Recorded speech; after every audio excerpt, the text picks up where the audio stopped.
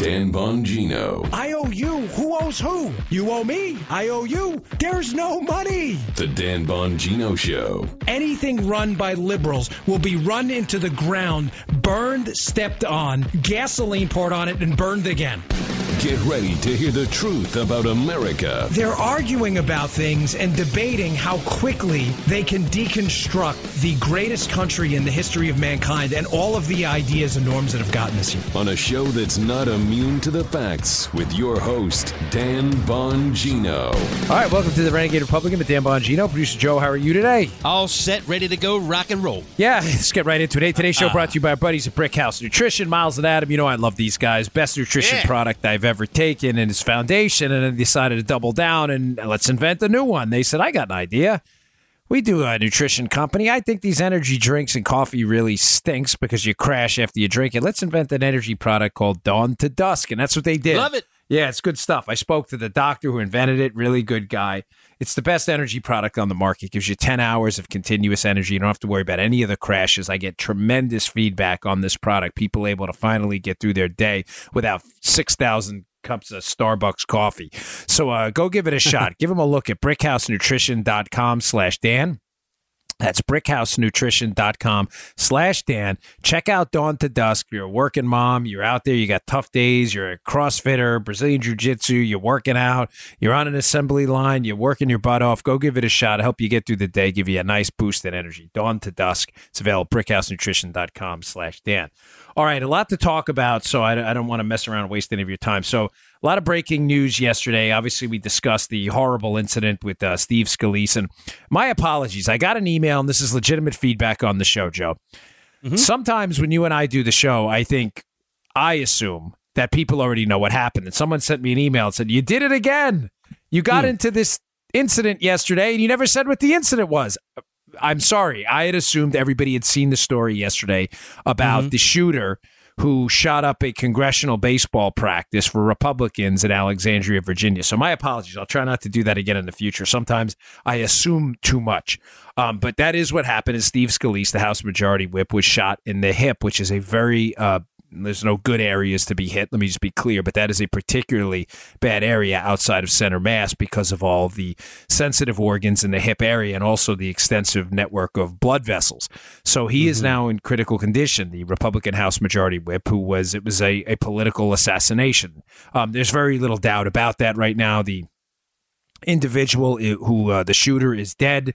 He was hit by Capitol Police and taken out. United States Capitol Police, who were assigned to Steve Scalise because he's in leadership. Congressional leadership has security details. Regular rank and file congressional members do not, unless there's some viable threat. And Scalise lost a lot of blood and yesterday took a bit of a turn for the worse after surgery. Apparently, he's been getting pints of blood for transfusions, and God bless him. We hope he has the strength. God blesses him with the strength to pull through this. So God bless him. But I did Mark Levin's show last night. I've been doing Fox pretty much all night and this morning. Got into a little imbroglio this morning. But hey, listen, I'm loyal to my friends, and there's a particular guy out there who's not goes after one of my friends, and I'm not a particular fan of him. For those of you who saw the hit this morning, you'll get it. I'm not going to elaborate on that anymore. But I'm loyal, folks. It's my show, and you know what? Not everybody does the right thing, even when they're on our side.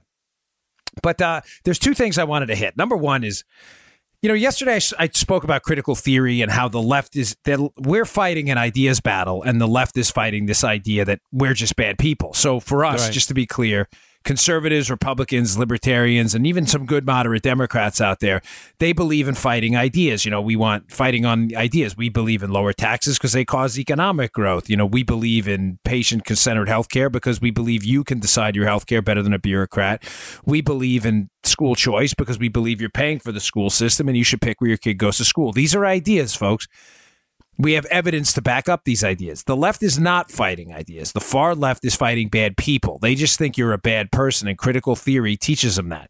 Critical theory is the idea that the people in power, the white patriarchal power structure, these are bad people and everything they do, everything they tell you is done to reinforce their power structure system. So they do everything they can to devalue us. They invent things like white privilege just because you're you happen to have white skin, you are somehow to be treated as a second-class citizen because you're somehow privileged, which is, tell people in Appalachia that. They'll be like, really? We're privileged? Are you crazy? People who are struggling in other areas of the country, too. These are efforts to dehumanize and depersonalize people. And one of the things I hit last night on Mark's show is this depersonalization is done for a reason. The reason, folks, that the left talks about people in groups on the right that disagree with them. They try not to get into treating people, they want to depersonalize you, is because it's easier when you depersonalize someone to imbue a sense of hate towards the other side. So, Joe, just to be clear on this, if the left doesn't want to fight on ideas, they don't want to talk about, we want to hike taxes, we want to take away your health care. They don't want to talk about any of that. They want to talk about a war on women. Republicans want to kill old people. Republicans hate minorities. Republicans hate the LGBT community. That's all they want to say because they just make it up. They do that and they talk about people in groups because when you depersonalize people, it makes it easier psychologically for other people to accept it. Now, last night in Levin, I explained this a little bit in reverse. So because analogies work. When I was a cop, right, with the NYPD, we used to go every year to this place in Brooklyn. I've told this story before, but it's important in this instance. We used to go to this place in Brooklyn, and it was a very Orthodox. I think they were the Hasidim, the Jewish community, and there was this rally they'd have where they had to touch this rabbi, or you were supposed to touch the rabbi. And forgive me, I'm not familiar with why exactly this was. I'm Christian, I'm not Jewish, but I just remember being a cop and we would go there just for, general crowd control. And it would get, people would get excited. It wasn't like a riot situation, but people would get excited. And I just remember one of the cops who was pretty good at crowd control and things like that. And he would say, if you can get someone's name, in other words, like there's someone in the crowd next to you, Joe, and they use your name like, hey, Joe, come look at this. If you can get someone's name, that in a crowd situation where people are getting really excited, that look them in the eye and use their name. Say, if you're the cop, you say, Joe Armacost, calm down, stay calm. Not that you need to hear that. But what happens is it personalizes it. It brings it back to them, and it gets them out of the crowd energy atmosphere where they feel like they can do things they wouldn't ordinarily do because they feel like, well, other people are doing it, and they almost feed off the crowd energy. When you personalize it to them, they start thinking again about the ramifications of their own behavior, and they don't lose it in the crowd energy. It's very real. This is nothing new. It's not pop psychology. It's the real deal. People, when you confront them with their own name, they start to get back into the situation, viewing it through their eyes and not through the eyes of being part of a bigger crowd. You were thinking about throwing a bottle or jumping over a barricade to touch this rabbi, you may not do it. And, it was, I don't want to over exaggerate how excited the people were, but it was an interesting situation to be involved in. And I never forgot that. Well, the left does that in reverse. They don't want to use individual. In other words, forget about Trump for a minute. They obviously call him out in political leaders, but they very rarely will engage the far left in anything but big, gross demonizations of the Republican Party because it makes it easier for people to fall into the trap. You know what I'm saying, Joe?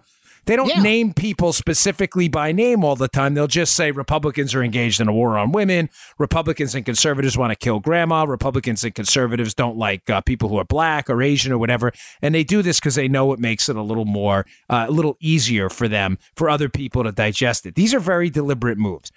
And when you combine that with critical theory, and critical theories focus on the fact that there are no objective set of facts. It's all subjective. And if you're part of the white power structure in the country, your opinion is meaningless because you're stating things that are objective facts, like, tax cuts work and healthcare has to be controlled by the individual. But the left will say your voice doesn't mean anything. Those aren't facts. Those are just you trying to reinforce your own power. Folks, I get it that you're pulling your hair out right now and going, this sounds like the dumbest thing I've ever heard. You know what? It is, and it's hard to understand because it doesn't make sense. But it's not dumb. Used to be called brainwashing. Brainwashing, yeah, exactly. Yeah. Gaslighting, which we've talked about before, where it's a technique. You repeat a lie over and over, and you repeat it confidently. Keep talking about white privilege, Republicans at a war on women. Repeat it confidently, have it echoed by the media, and isolate people from the truth, what we would call gaslighting. And eventually, they start to believe the lie that there really is some kind of a war on women out there, which is, folks, it's just outrageous. Mm-hmm. So when you combine this critical theory, number one, with the second thing, which is, and this is how you create the witch's brew of potential violence out there, folks, that's brewing on the far left, right? So critical theory and depersonalization of the enemy to make him less human, to dehumanize him and make him easier to hate. With the second part of this, which is Folks, liberals have nothing to fall back on when they lose elections. You know, I brought this up last night again, and it's critical that we reemphasize this. Republicans are big believers in big R rights, the power of God, the power of liberty, the power of economic entrepreneurialism. This is what we believe in. The fact that there's a government and a constitutional republic that enshrines those rights doesn't mean that we'll ever believe those rights are given to us by government. Those rights are given to us by God. We only see government as a conduit with our permission to just enshrine those rights into law. They're not given to us by government. Do you get what I'm saying, Joe? Like, sure. Whether government exists, I guess what I'm trying to say is the Republican conservative libertarian position, if you're on the right side of this, and not every Republican is that whether the Constitution existed or not, we still have big R rights given to us by God. The fact that men try to take those rights, we enshrine it in a governing document to protect us against raptor-like rattlesnake men who will try to steal our liberty at every opportunity. There you go. Right, but we don't believe at any point that these people are giving us those rights. Like, I'm not thanking the government for my rights. Right. Now, where am I going with this? Yeah. The left doesn't have that. The left believes, the far left, not all Democrats, but the far left believes in the exclusive power of the state. The state should be able to take your money and spend it. The state should dictate where economic resources go. The state should control the means of production. The state should control your health care. The state should control your kids' education. The state should control the court system and influence that. And not, justice shouldn't be blind. It should be tilted towards what's good. Well, folks, what's good is not always what's fair. And the left doesn't believe that. They believe in the all-knowing, all-powerful state. So when we lose elections, ladies and gentlemen, like we lost under Obama, we're really pissed off. Don't get me wrong. I know I was. I mean, it's what motivated me to get into Congress. I know Joe was. I know most of the people I hang around with in the conservative movement were really upset. But we don't lose our minds and engage in violence like the left because we have something that stops us from doing that. It's God. It's the idea of big R rights. If you believe in big R rights from God, you don't only believe that those rights apply to you. You believe that those rights apply to liberals and Democrats as well. So what stops us from engaging in political violence, and again, I'm not talking about all people. There obviously have been isolated incidents of people involved in violence who have claimed a right-wing ideology. I want to emphasize that, claimed. But what stops the overwhelming majority of conservatives and libertarians from advocating violence is they believe that despite our political enemies' failed political ideology and their crappy ideas, despite liberals' bad ideas, that these are still children of God imbued with big R rights, and we're not here to take those rights away from them. We'll fight back with a fury when you try to take them from us. And if you threaten violence against us, but we will not initiate violence against anybody else because we believe in big R rights. Joe, the left doesn't have that. They're left with a vacuum when they lose the power of the state. So when we lose power, like we lost to Obama, what do? We organize and we try to take power back, which is what happened with the Tea Party revolution. What does the left do, Joe? They have nothing left. There's a vacuum there. There's nothing to backfill the loss of power from the state. Nothing. This is their God. It's their golden calf. It's everything. It's the obelisk object from that movie. What is it? Space Odyssey or something? 2001. Yeah, dude, that's it. It's their God. This is all they have. They have nothing else. So when they lose the power of the state, what do they fall back on to prevent them from attacking their enemies? And the answer is, amongst, a limited group, but there has been strong advocacy for violence. Black Lives Matter. You got it. On a different note, the Southern Poverty Law Center calling people hate groups and stuff. Mm-hmm. And the Floyd Corkins incident, he used that to attack the Family Research Center. There are people on the left who there's a vacuum there when they lose power, and that vacuum is filled by rage. It's like, the waves coming in and out of the shore when you dig that hole in the sand near the shoreline, and the waves come in and it fills it up with sand again.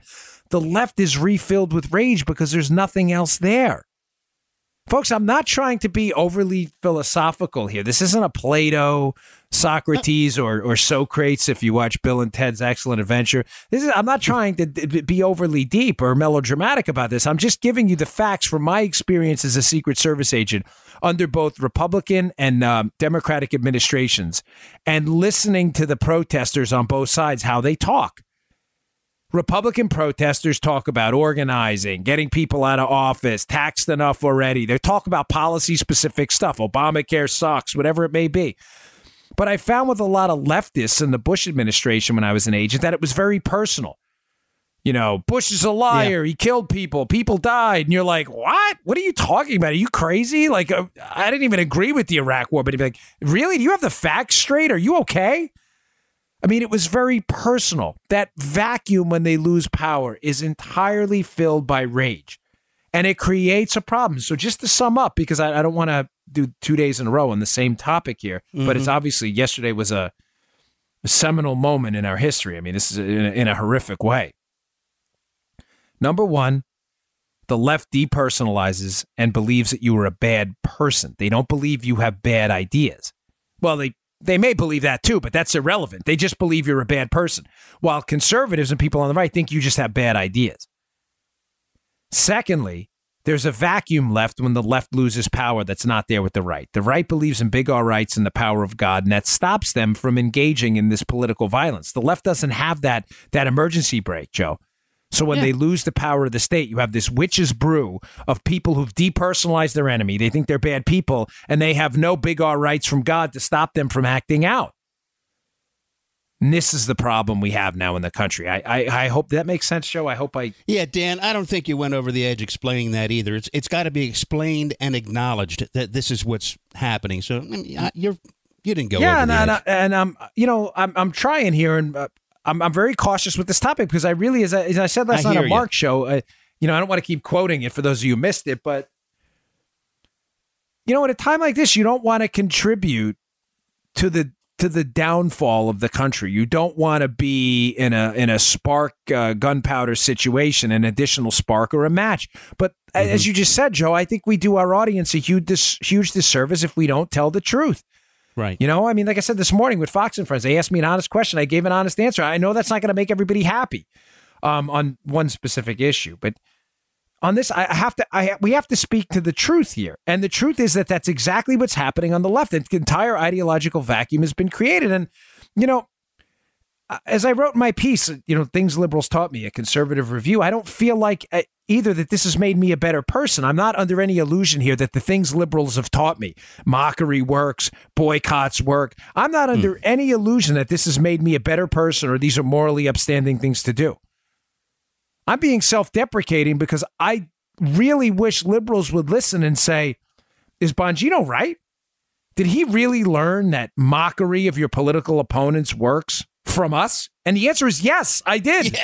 Yes. Because that's not taught in my religion. It's not taught by my dad. It's not taught by my mom. And it's not taught by my political ideology. I learned that from you. And I'm not proud of that. I learned, again, boycotting companies works. I hate doing it. It's ridiculous. It's absurd. It's outrageous. We should be making economic decisions on good products and good companies. Instead, we're doing it on where they advertise. This is ridiculous. I want this to stop. But it's not going to stop if we don't call truth to power and say, you guys started this, libs. You started this with the Florida citrus thing years ago and that singer. You started this. Now it's up to us to fight back. But folks, let's not be under any illusions. This makes us a better person because it doesn't. All right. I got a lot of stuff to get to, so I just want to move on here quick. Hey, there's another article today in the Journal about trade, and every time I bring this up, I always get emails from people who are on both sides. There's a lot of passions about it. But folks, I'm not going to lie to you. I'm sorry. I don't obsess over the download numbers. They continue to go up, and thank you very much for that. And we have a great audience, but I do obsess, however, over the truth. I'd rather nobody listen and me tell the truth than everybody listen and me be full of, you get it. Mm-hmm. So there's another article today about tariffs. Remember, for those of you who didn't listen to the show 2 days ago about tariffs, there's a talk again about imposing steel tariffs, and sugar tariffs are already there. And I said, folks, this is a really bad idea because if people want to send us stuff from other countries cheaply that we're going to use, sugar, steel, whatever it may be, how is us asking them to pay more consumers in the United States by imposing a tariff at the border? How does that benefit us? Folks, it doesn't make sense. It is economically, it does not make sense. It will never make sense. And I get a lot of feedback on that. But there was another interesting piece today, and I'm in the Journal. I'll put it in the show notes today, a conservative review, where they talk about, and he doesn't mention these terms specifically, but I'm going to use these terms. He basically is highlighting the difference between offshoring and outsourcing. And folks, you have to understand the difference between the two to understand the economics of trade and the outsourcing of U.S. jobs. We covered this long ago. Yeah, didn't we? See, you got a good memory. Yeah, about a year ago, actually. So for those of you who are new listeners, this may be a refresher course for some of you who've been with me from the beginning. But for our new listeners, folks, these are not the same thing. Outsourcing of jobs, which a lot of people think is a really, really terrible thing. And in some respects, I agree with them, and not all. I'll get to that in a second. It's not the same as offshoring. Here's the difference. Outsourcing would be, say, a call center where you could hire people in the United States to handle calls, customer service calls, and they send it over to whatever, India or Pakistan or whatever it may be. We would consider that the outsourcing of jobs. So just to define it for you and sum it up and wrap it in a little package here, those are jobs that could be done here, but are done somewhere else, likely because the labor's cheaper. Make sense? Yep. Outsourcing. That is not the same thing, economically speaking, because of the value added, as offshoring. Offshoring jobs is not a bad thing, ladies and gentlemen, by any measure. Let me give you an example of what the difference would be. You have workers all around the world in different time zones. People don't like to work in the United States midnight hours. They have to pay a premium. Joe, they have night diff. You've heard night differential. And I don't want to be silly about it, but this isn't a news flash to anyone. People sleep at night. They don't like midnights. I hated them when I was a Secret Service agent. They used to mess with my brain. I used to have the worst nightmares ever when you're sleeping during the day. So there are some companies that find it more advantageous, even though technically the job could be done here, because of the time difference, it can't be done the same way. So they have it. They have those positions, and they give an example in the piece, which is a good example of Caterpillar. Caterpillar, the company, builds the big, heavy machinery. Yeah, the cats. Exactly. The Caterpillar, so Caterpillar has a factory where they'll send data they accumulate during the workday. So let's say that data is on a factory line. It's how long it took to build this truck, how many problems they had, how many widgets they used. Now, you could bring in a data processor to work overnights so they have the data for the next morning shift, right, Joe? Mm-hmm. Or who's going to be tired, by the way. He's not going to be at his highest mental acuity, and you're going to have to pay him night diff. Or you could send it overseas where it's daytime, and you could get people overseas for maybe the same price, maybe a little cheaper, but that's not the reason they're doing it. They're doing it because it's the day over there, and people sleep at night. Here's another example. So that would be the difference between outsourcing and offshoring. Offshoring of jobs sometimes is not a bad thing. Here's another one. There are car companies. This is an easy example I've used in the past. There are car companies out there that make cars specifically for foreign markets and only for foreign markets. For those of you who travel overseas, I know you've seen this. I used to travel overseas a lot with the Secret Service, and you're like, gosh, that's a strange looking Toyota. I've never seen that before. That's because you haven't. They don't make it in the United States. They only make it overseas. Also, there are factories overseas where people drive on the other side of the road. The steering wheel is on a different side of the car. There's a different, not incredibly different, but to a degree, there's a different assembly line construction because you don't want to put the steering wheel on the wrong side of the car. So they build those cars only for an overseas market. They're not going to build a car that has the steering wheel on what we would call the passenger side of the car for the United States, because that would be the driver's side. You get what I'm saying, Joe? I sure do. So there are factories that are specifically built overseas to sell cars to that market and that market only. In some cases, ladies and gentlemen, it doesn't make any sense to build a factory here for a car that can only be sold in China. So some companies will build those cars over there and keep them over there, but that doesn't impact our market because they're not selling those cars here. What are you going to do? Build those cars there and ship them here and build their cars here and ship them there? Maybe that works, maybe it doesn't. But the point is, that's not the traditional definition of outsourcing. Those are jobs that I guess they could be done here, but it doesn't make sense. It's for foreign markets. Now, you may say, well, I don't care. Either way, we should be doing everything here. Okay, well, folks, I'm sorry. The numbers don't back that up. And again, I believe in data and facts, unlike liberals who believe that you're a bad guy no matter what facts you have. Here are some numbers from the piece I thought were interesting. From 2004, Joe, to 2014, multinationals, in other words, what we would call big companies that have they have affiliates in the United States. So you have Company X, and Company X owns Company X1A in the United States and Company X1B in China, but it's the same parent company. Mm-hmm. These multinationals, jobs in foreign affiliates from 2004 to 2014, in foreign affiliates, so overseas jobs, what we would consider outsourcing, has gone up. Here are the numbers. It were 9 million, 2004, it jumped to 13.8 million. So you may say, well, Dan, you're making our point. Jobs have jumped overseas. What's the good news here? Well, here's the good news. Employment in the parent companies in the United States jumped from 22.4 to 26.6 million. So I'm not saying there's not been an impact to trade. Please, I get it. I totally understand that. I've done entire shows on that, so I'm not going to reiterate that now due to time constraints on the show.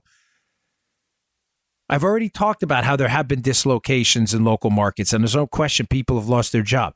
But you cannot take that information and extrapolate a larger argument that trade and the hiring of people overseas and offshoring and outsourcing, you cannot say and be factually correct that it has done major league damage to the United States workforce. The numbers do not support that assertion. And you can massage the numbers all you want. They are never going to support that assertion. Multinational hiring has gone up, and so has employment in the United States in the same companies. You see what I'm saying, Joe? Company X, right? Yeah. Their employment in Company X1B in China, which is their affiliate, went up, but so did the employment in the United States. The numbers don't add up. Here's another one. Wages are about 30% higher in multinational companies. So again, if a company's multinational and has jobs in the United States and jobs overseas, how is it that those companies are paying their employees more than the companies that don't have a multinational affiliate? Folks, again, I believe in numbers and data. I'm sorry, I can't just fall in line because somebody said that, this is a talking point, we should all be supporting. It doesn't make it true. Here's another one. Capital, and by the way, the writer of the article is Matthew Slaughter. He's a dean of a business school. I think it was Dartmouth, but I'll put the article in the show notes. Capital investment in these multinational companies that have jobs in the United States and jobs overseas outperform the U.S. private sector in total. So, ladies and gentlemen, I don't get the argument. I get the argument that there have been areas of the country, and the Rust Belt's been a real victim of this, that have been hurt by the entrance of the Chinese workforce in, tens of thousands and hundreds of thousands, followed by millions of people into the workforce like that. Bang. That has caused dislocation in very specific areas, and I don't mean to minimize the struggle of those folks at all. But extrapolating that to a larger economic argument that trade is in fact a bad thing and outsourcing and U.S. multinationals hiring people overseas and it's cost jobs at home, extrapolating that and saying that it's not factually correct. Capital investments higher in multinationals, salaries are higher in multinationals, and U.S. hiring has gone up in these multinationals on our shores, despite rising overseas. So it's just factually incorrect to say that it's costing the United States jobs in total. It's unquestionably costing people jobs in specific industries. But I don't understand what your solution is. Your solution is to do what? To impose tariffs on every single product that's imported into the United States to make everything U.S. consumers buy more expensive under the belief that that's somehow going to cause economic growth? Folks, if a family has $1,000 a week in expendable income, say they pay $1,000 for their bills and they have another $1,000, Joe, which they spend on whatever it may be, going out at night, football games, entertainment, movies, whatever it may be.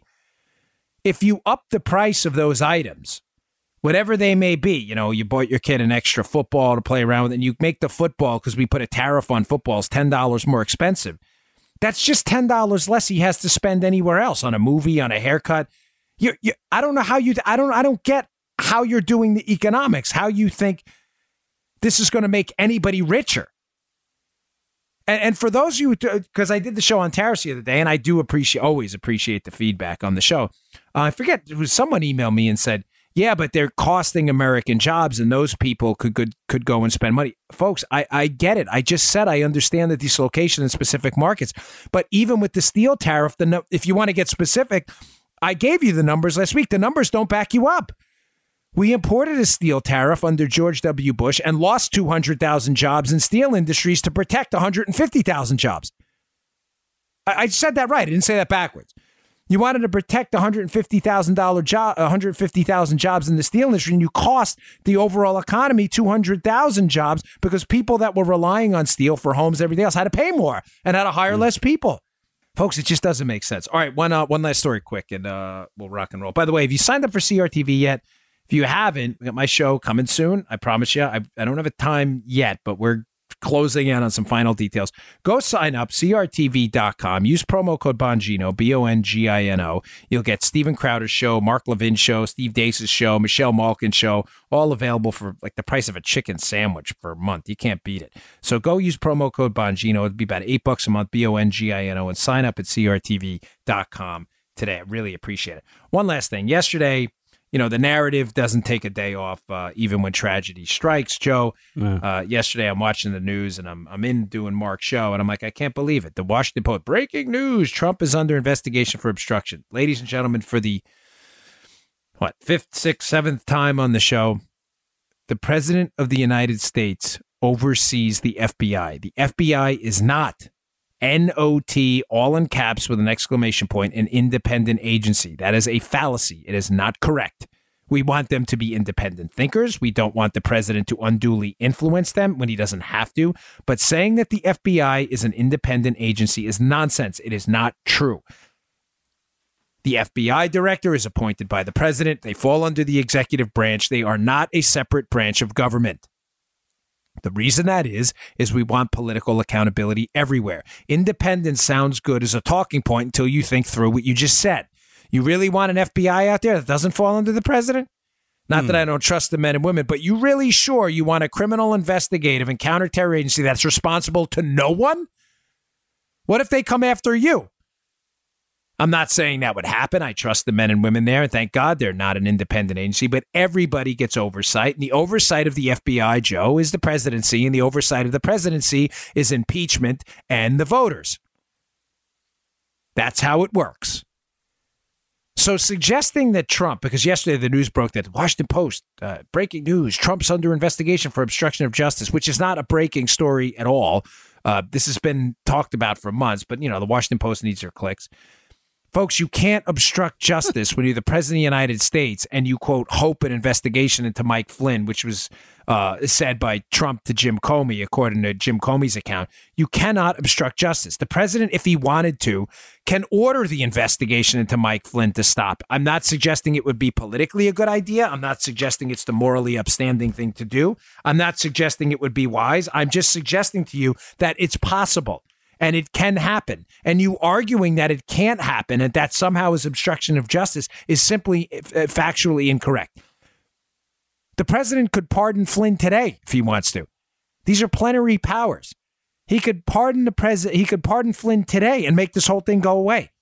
And you know what? It might not be wise, but there's nothing anybody can do about it. This is not an obstruction of justice case. You don't like the president's decisions running the FBI, vote for someone else. But this is a nonsense story. It's completely made up. You can't obstruct justice when the administration of justice and the falls under the purview of the president of the United States. Now, if it was an investigation into him, it would be a different story. But that's not what's happening here. He actually encouraged the investigation into his, quote, satellites. It's the investigation into Flynn that he said, I hope you can find a path to make this go away. It's not obstruction of justice. You're just making it up. All right, folks, thanks again for tuning in. I will see you all tomorrow. You just heard The Dan Bongino Show. Get more of Dan online anytime at conservativereview.com. You can also get Dan's podcasts on iTunes or SoundCloud. And follow Dan on Twitter 24/7 at DBongino.